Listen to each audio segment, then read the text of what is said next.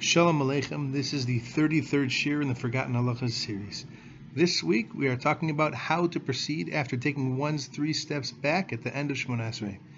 These halachos are also found in Siman Kuf Chav Gimel. Okay. After one has taken his 3 steps back, while remaining in a bowing position, he should first turn to the left while saying the words Eisei Shalom Imramav, then turn to the right while saying Hu Ya'aseh Shalom Aleinu, and finally he should bow frontwards while saying V'al Kol Yisrael V'imru Amen. This is also the proper procedure while saying Eisei Shalom in Kaddish. Also, adds the Mishnah Berurah, it is incorrect, as some do, to say Eisei Shalom while taking your 3 steps back. Now, the following, in my opinion, is one of the most commonly overlooked halachas in all of Hilchos Tefillah. And that is the following. After you finish saying Eisei Shalom and the Hiratzon, you must now remain standing in place until the Shliach Tzibur reaches Kedusha, or, if there is a real need, at least until the start of Chazaras HaShatz. Now, you'll hear people saying that you only need to wait the time it takes to walk 4 amos, and then you can return to your place, but you should know that this is simply untrue.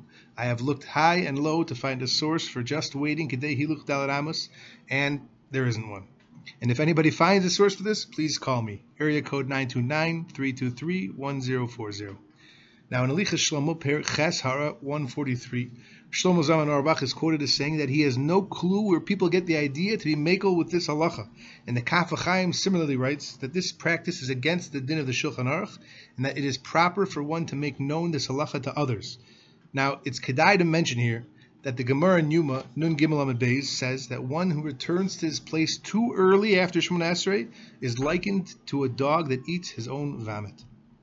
In Elichas Shlomo, Perek Yud Gimel, Eis Yud Beis, it says that after Shemona Esrei of Maariv, where there we don't say Kedusha, one should wait until the Shliach Tzibur starts Kaddish, and on Shabbos until he starts Vaychulu.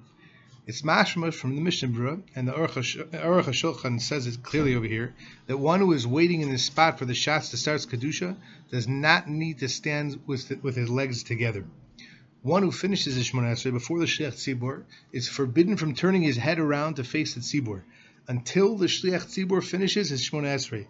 The reasons for this are that by turning his head, he may cause others behind him to lose concentration. Also, if he looks back, others may suspect him of skipping parts of Shemona Esrei in order to finish quicker. However, in Das Neite, Rav Chaim Kanievsky Zitzal says that one may quickly glance behind him to see if he is able to take his 3 steps back. Kol Tuv, and have a great week.